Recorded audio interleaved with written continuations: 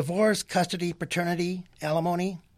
These are all emotionally charged and complicated concepts that arise in family law, which is the subject of today's show, part 1 of 3 episodes. Welcome to the Barry Law Legal Podcast. Barry Rosenzweig has been an attorney for over 25 years and is nationally known as a visionary in his profession. In each episode, attorney Barry Rosenzweig interviews lawyers, real estate agents, lenders, and other professionals that bring popular legal-related topics into focus for his listeners. So get ready for an educational and exciting episode. Now, here's your host, Barry Rosenzweig. We're in the studio today with Jo Vecchiolo, and we're going to be talking about family law. I've known Jo for quite a long time, and I want her to tell me a little bit about herself. Thanks, Barry. I've been practicing family law exclusively for about 20 years. I'm in the metropolitan area. Our offices are in Edina, although we do the 11-county metro area. Also outstate, I've been recently in Olmsted County.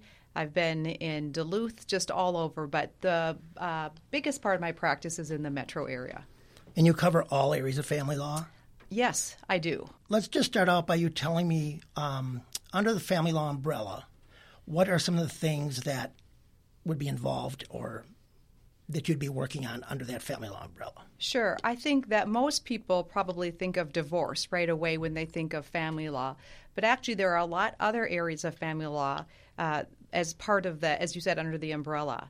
There's prenuptial agreements and then postnuptial agreements. There's divorce. There's custody and parenting time.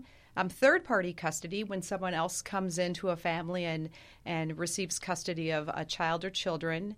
Grandparents' rights, and paternity. Paternity is where the parties have children together or a child together, but they're not married. And that's a separate and apart from custody and parenting time in a divorce. And it looks differently, and there are different statutes related to it. There's also order for protections, which are, as you can imagine, pretty intense and stressful. And then after there's court orders, there's something that we call post-decree matters. People sometimes run into bumps 2 years after the divorce or 3 years, and then they come back and they'll hire our firm to work on those type of issues. Well, it seems like there's a lot of different parts to that I never realized. Right. Tell me a little bit about when somebody comes in your office and they just say, I want to get a divorce. First of all, how do they decide what attorney they should hire? Sure. And, qualifications and that sort of thing? Right. A good deal of my work is from personal referrals. Clients will refer potential clients. Now with the onset of online advertising, we get clients that way as well, that they'll come in the door. But when they come in, there's a whole gamut. Sometimes a person just wants to know, they're not sure that they want to move forward. And I'll stick exclusively right now just to divorce, as if that's the issue that is at hand. And they'll want to know, what will it look like? What parts are involved? Can I do this? Or, what will they're mainly concerned if they have children about, what if they move forward with a divorce, how will a court handle deciding where a kid lives, that sort of thing. And then if they don't have kids, the financial issues. They're often worried about, if we have one household now, but now they're going to be 2, how will that be supported? So they'll come in the door and they'll say, okay, can you give me general information about what it looks like?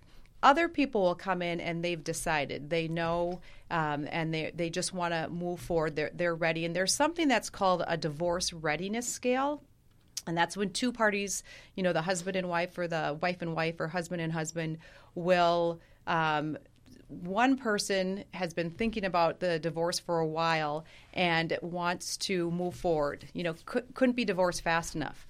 Well, the other spouse might be caught off guard or has been thinking about it. So I'll often assess, where are they on the divorce readiness scale? Sometimes people are 1. Some people have -2, they don't want it at all, right? And then others are 10s where they've, as I just said, they've been thinking about it and planning it for a while. And so, that's another thing that gets assessed when they come in, or we kind of talk about, and recognizing where each spouse is on that divorce readiness scale. And then I'll talk about the 3 parts of a divorce. The first part is what you typically think about as custody and parenting time. And custody and parenting time are different. So custody, there is physical custody, obviously, where the children, who's the physical custodian. And then there's legal custody. And legal custody has to do with 3 areas of the law, decision making. It has to do with a child's educational background, where they're going to go to school. You'll often see, one parent wants the child to go to a private school, the other a public, or what school district they live in 2 different school districts. Where are the kids going to go? That sort of thing. And the second thing is medical decision making for legal custody. The most common we see is if you have teens or preteens and one parent wants the child to go to counseling. Well, if you have what we call joint legal custody, both parents have to agree to it. So oftentimes parents will be at loggerheads because one thinks the child's fine, the other wants counseling, and so that's another part of the legal custody. And then the third part is religious upbringing. What faith, if any, will your child be raised in? We don't see a lot of issues with religious upbringing. The 2 biggest issues are educational and then medical care. So that's the joint legal and physical custody. Underneath that is parenting time, and that really is what's most important outside of legal custody, because that's the daily care and control of where a child or children will be. Is that sort of like the every other weekend type of Yes, thing you hear about? Right, exactly. So the parenting schedule drives child support. It drives where the kid will be. In joint physical custody arrangements, you'll often see what we call a 5-2-2-5 schedule, which is Monday and Tuesday with one parent, Wednesday and Thursday with the next, and then they alternate weekends. And so that's the parenting time schedule. That doesn't have anything to do with custody, but just where the kids are. Well, let me ask you this. How does that typically affect the kids when they're moving, particularly if they're in different school districts or different cities, within the... Right. I've been, as I said earlier, I've been practicing about 20 years, and when you have parents who are younger who are divorcing, I've seen a real change in both mom and dad being hands-on with the kids, and so they don't want to give up any time. So they oftentimes agree to a schedule like this 5-2-2-5. I have to say, over the years, I think it's become more problematic. And I'll often say to my clients, would you want that schedule? Would you want to live in one house on Monday and Tuesday, then a different house on Wednesday and Thursday, and then alternate weekends? And just to have them kind of thinking about it, because, with your kids, that's the thing that's closest to your heart, right? And you want to make sure that they're okay. But I think sometimes parents don't realize what that might look like for their child. With regards to that, I knew a situation where the kids lived in the one home and the parents would shift homes themselves. Yes. Have you ever seen that? It's called nesting. Yep. Okay. And it's pretty common. It was popular, 5-10 years ago. It's kind of losing a little bit of its, the glamour of it, so to speak. And that's because mental health professionals are not all, but some are saying that they don't think that's best for a kid. And I think the reason is it's confusing. If parents are divorcing, right, one parent, is going to have a home and the other parent is as well. But when you have the kids in one home and the parents shift in and out, it can be confusing for a child. Plus, there are big boundary issues, right? You're divorced, but here comes one parent back in the home. And then, it's so... as I said, it used to be a lot more popular, but I think that they're finding it's not the best case. We see it most frequently now at the beginning of a divorce when people aren't sure, am I going to stay in the house? Am I going to move someplace else? Am I going to rent something? So until those details, the final decisions for the divorce are made, that's when we see it. Maybe do you find this more often nowadays with where people are having difficulty financially, particularly going through a divorce, where both spouses stay in the home together but live in different levels or different rooms? That's really common. after 2008, the uptick in the people staying in the house together really was, I mean, they just couldn't afford it because their houses were now underwater. There was no equity. They couldn't afford two places just with that severe economic downturn. So that we saw a lot. People will, if it's an amiable divorce, people will often do that because they want to save money and they want to wait till the very end and, you know, not waste money on renting another place or buying another home till they know what they're doing. But I think now that you see recommendations that it's better to separate than to stay in the same home, because if there's tension between the parents, it trickles down to the kids. But I have a lot of cases where one person's in the basement living and then the other person is on the main floor. But that doesn't last a long time. The tension just becomes untenable. Let me shift gears just a little bit. Mm-hmm. Tell me a little bit about what the different reasons people do get divorced. Well, I think, you know, as you and I were talking earlier, I think most people think it's because of infidelity.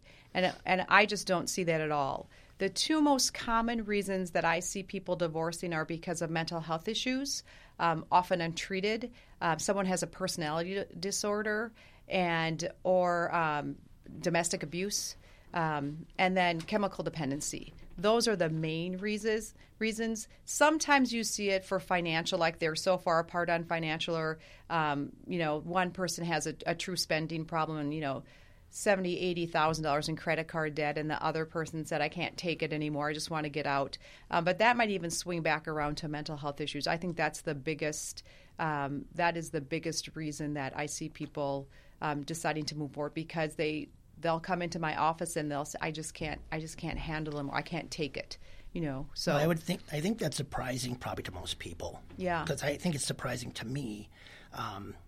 Maybe not the dependency issues so much, because I can see that, but sometimes the mental health issues, maybe it's a little harder to see. Right. And their personality starts conflicting between the two of them. Right. And they don't see what it is necessarily, or it's undiagnosed. Right.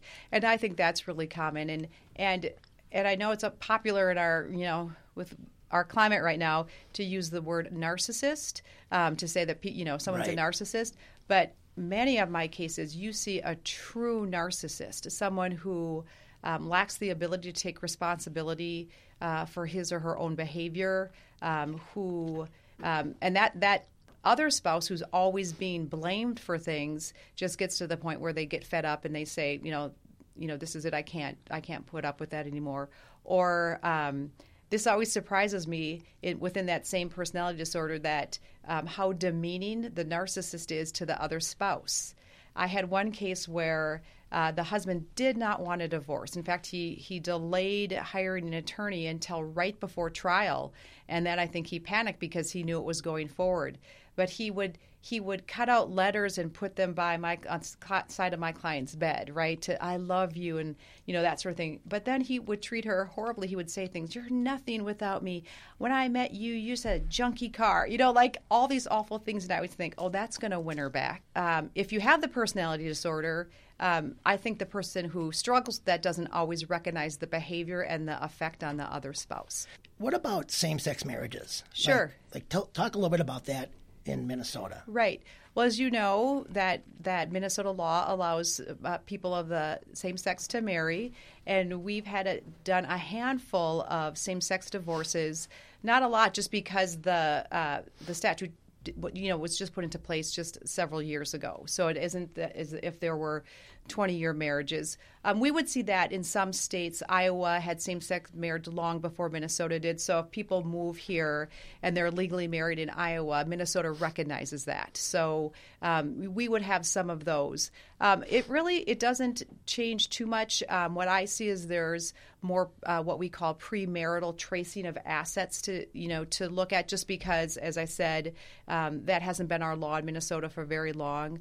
But you're still, figuring out the same thing: the parenting time schedule between the spouses, the division of assets.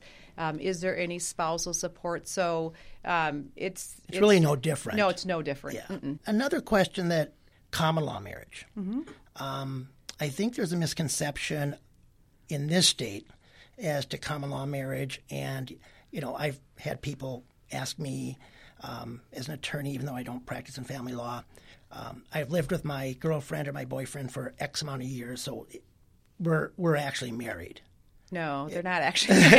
They're not actually married. So Minnesota abolished common law marriage, and I think most people think if you live together consistently for 7 years, then you are married by common law. But Minnesota doesn't recognize that. So, as I said, it was abolished in I believe the early 1940s. However, if another state recognizes common law marriage and that couple moves to Minnesota and they're married under another state's common law, then Minnesota will recognize that. Oh, that's interesting. Yeah. Okay. It's the same. It's the same thing as the same-sex marriage before Minnesota, right? That those marriages are recognized. If a couple is living together, or boyfriend, girlfriend, not married, and the woman gets pregnant and has a child, how do you determine, paternity for the male, for example? Sure. I mean, obviously you know who the female right. is obvious. It's pretty clear who mom is, right? But as far as the father goes, how do you determine that? And also, how does it affect if they're on the birth certificate or not on the birth certificate? Right. Sign or don't sign on it? Right. Sometimes it's really clear. Mom will say, "I've had no other partners. I know 100% that this is dad." And so in Minnesota, if you sign what's called a recognition of parentage, and if you're not married in Minnesota and have a child, at the hospital, a form will be brought to you called a recognition of parentage. And that both parents are signing it saying, we acknowledge that this is mom and this is dad. And under Minnesota law, dad is then what we call adjudicated the father. It doesn't mean that he has any parenting time rights or custody rights. It just means that he is the legal father. So that is really common. If you don't have, if you're not sure, then you can ask for genetic testing. We had a case recently where mom and dad were both married to other people. Mom knew who the dad was, and dad, biological dad didn't want to, fess up to it, right?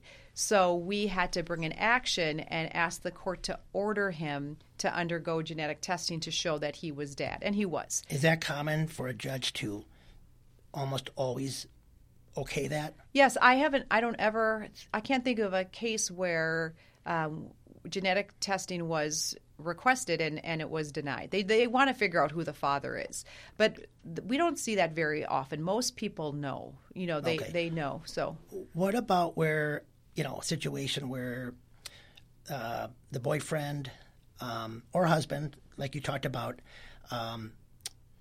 assumes they're the father, right? And the mother doesn't want to say or doesn't know for sure, right? How does that conflict with maybe who the real father is and who the, deemed father is? The person who basically, the boyfriend currently who says it's my son or daughter. Well, you have to be careful because there's a time frame to say that you're not dad, right? And oftentimes it will lapse, right? That time period to challenge to say whether you're dad or not. So if a child is born, if the parties are married and a child is born, it is deemed that husband is the father, right? So that's just, and so if he's not, he has to bring an action challenging and saying, I'm not dad, I want genetic testing, that sort of thing. Usually what happens is that 3-year time period lapses and it's too late for dad to challenge it, so then he'll be deemed the legal father, even if he's not the biological father.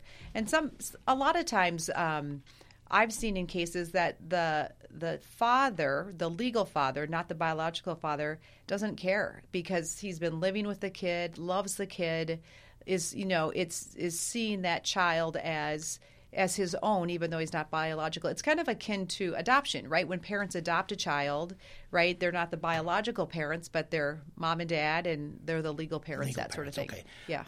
Child support. Situation where woman and girlfriend, boyfriend, presumably are in a relationship. 19 years later, 20 years later, the boyfriend finds out that the daughter, son, is his because they've talked about it after the fact, or maybe they knew about it earlier. But maybe the mother is remarried or is married. Right. Okay? And what happens with a child support situation if it's, Passed. At what age, first of all, is child support paid Sure. till? And then, what happens if it's passed? Right. So if child support, there's and I'll leave the divorce part. I'll just kind of focus on the paternity part of it. So if a court has the ability in any kind of custody action to order child support. And so if the parents aren't married and we know that dad is the legal father, if he signed a recognition of parentage, that recognition of parentage gives the county the authority to seek child support from dad. If dad never signed a recognition of parentage, then the county has to go through that whole genetic testing and so on, and more hoops to jump through. So what the law says is that as a parent always has an obligation to support a child. So right away. Now, let's say 2 years have gone by, the couple is living together, everything is just peachy, right? And then the couple breaks up, and they're living in separate homes. If the mom wants to seek child support from dad and they have not been married, under Minnesota law, she can go back for 2 years. So that dad could be on the hook for child support for the 2 previous years. So let's say the kid is 6, right? And they break up. Mom can't go back 6 years, but she can go back 2 years and have asked the court to order child support. And what's the age that you have to typically pay child support up to? Until the child turns 18 or is emancipated, which we think of graduation from high school, whichever is later. Okay, so graduation from high school actually counts. Yep, exactly. So if a kid turns 18 in October of his or her senior year, the obligor, the person paying the child support, pays until that child graduates from high school. What about a situation where, do you see where a divorce situation or an unmarried situation that the mother, for example, who will not get remarried? Oh, for spousal? Because they don't, because of spousal maintenance or potentially, child support, Right. So child support is not affected by remarriage. And the new spouse's income, so oftentimes people will worry, well, if I get remarried and my spouse, will they now look at her income or his income for figuring out my child support obligation? And they don't. Child support is based on the gross income of each parent. And you also take into factor what are the costs of the health insurance premiums and dental premiums and who's paying them. And if there's child care, who's paying that. And we have a calculator from DHS, and you just plug in the numbers and it kicks out a number, what your child support obligation is. Now, so it's pretty straightforward from very straightforward. Case to case. Yep. And in Minnesota, there was an overhaul of the child support in August of 2018, where we used to be in what we called percentages of parenting time. If you had your child 0 to 10% of overnights, 10 to 45%, and then the third category was 45.1, and then the calculator kicked it out. Now, the law changed in August, and we're still kind of handling this because it's fairly recent, where you literally count every single overnight. So you have to plug into the calculator, out of 365 nights, how many does one parent have and how many does the other? So that's kind of shifted the law. So as I said, that's because it's such recent law, we're really getting more cases with that and seeing that a little bit more. So not affected at all by remarriage. Child support is not. Child support is not. Gross income of the parents is all you look at. Spousal support's different, right? Absolutely different. So in spousal maintenance, that is, some people think of it as alimony. And there are a variety of statutory factors of whether, and that's in a marriage, that is not in a paternity matter. So it is only in a divorce situation. So when you're looking at spousal maintenance, there are statutory factors the court has to look at in deciding how much spousal maintenance, who's going to get it, that sort of thing. So things such as the length of the marriage, the standard of living during the marriage, did one party work to accumulate assets, what's the educational background of the person seeking spousal maintenance, what is earning capacity. And I've done probably over 100 trials over my career, and by far I've done the most is spousal maintenance because there's not a clear rule. And even from judge to judge, one judge might be more pro-spousal maintenance and one less, even though we have our statutes, because they can be subjective. You might say, well, this person needs 4 years to get back into the workforce and go back to school and get training to be updated. And one judge might give that person more time and give spousal, okay, I'll award spousal for 4 years until that person completes college and can get a job, and then we'll look at it again. Other people will say, nope, the law says both parties are expected to work 40 hours a week. Okay, person asking for spousal, go out and get a job now. There's plenty of work. There's no reason. So you have to mitigate what you're asking for in spousal maintenance by working before, you can say this is the final amount. But there is an expectation. And that's within the last 5 years. There were a couple of cases that came out. Passelt and Powell were cases that said, look, obligee, person getting the spousal, we expect you to contribute to your expenses as well. And for some people, it might be part-time because that's all they have the capacity.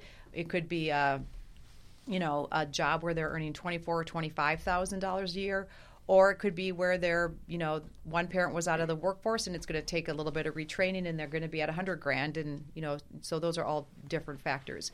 That is affected if you remarry. Because under Minnesota law, if you remarry, your spousal maintenance ends. What happens with, going back to the budget, what happens with children who are in private school? Is that a big issue as far as, Yeah. if they have to keep paying for it, or one party does or the other party, and maybe one party never agreed that it was a good idea to begin with, and they want to kind of say public school is okay? I mean, because that can be an expensive part of it. That's frequently a disputed issue, and you have to have a judge decide. So I had a judge once, this is years ago in Anoka County, where the kids had gone to private school. They were like fifth graders, six, around that age. They had a couple of kids. And so we put in our client's budget the cost of tuition because, to me, they had decided together that was an expense. And Dad said, nope, I don't want to have to pay for it. And the judge said, I'm not going to make him pay for it, right? But another judge might say, well, look, you decided together. We don't want to upset the apple cart. We want the kids to maintain stability. So it's not child support, right? Because that's different. So it kind of depends, but we frequently see that disputed. Okay. So join us for our next episode for part 2 of this 3-part episode on family law. Thanks for listening. This has been the Barry Law Legal Podcast. Tune in again as Barry interviews lawyers, real estate agents, lenders, and other professionals that bring popular legal-related topics into focus for his listeners. Barry Rosenzweig can be reached at 952-920-1001 in Minnesota and 480-227-2203 in Arizona. He can also be reached by email at barry@barrylaw.com or online at www.barrylaw.com.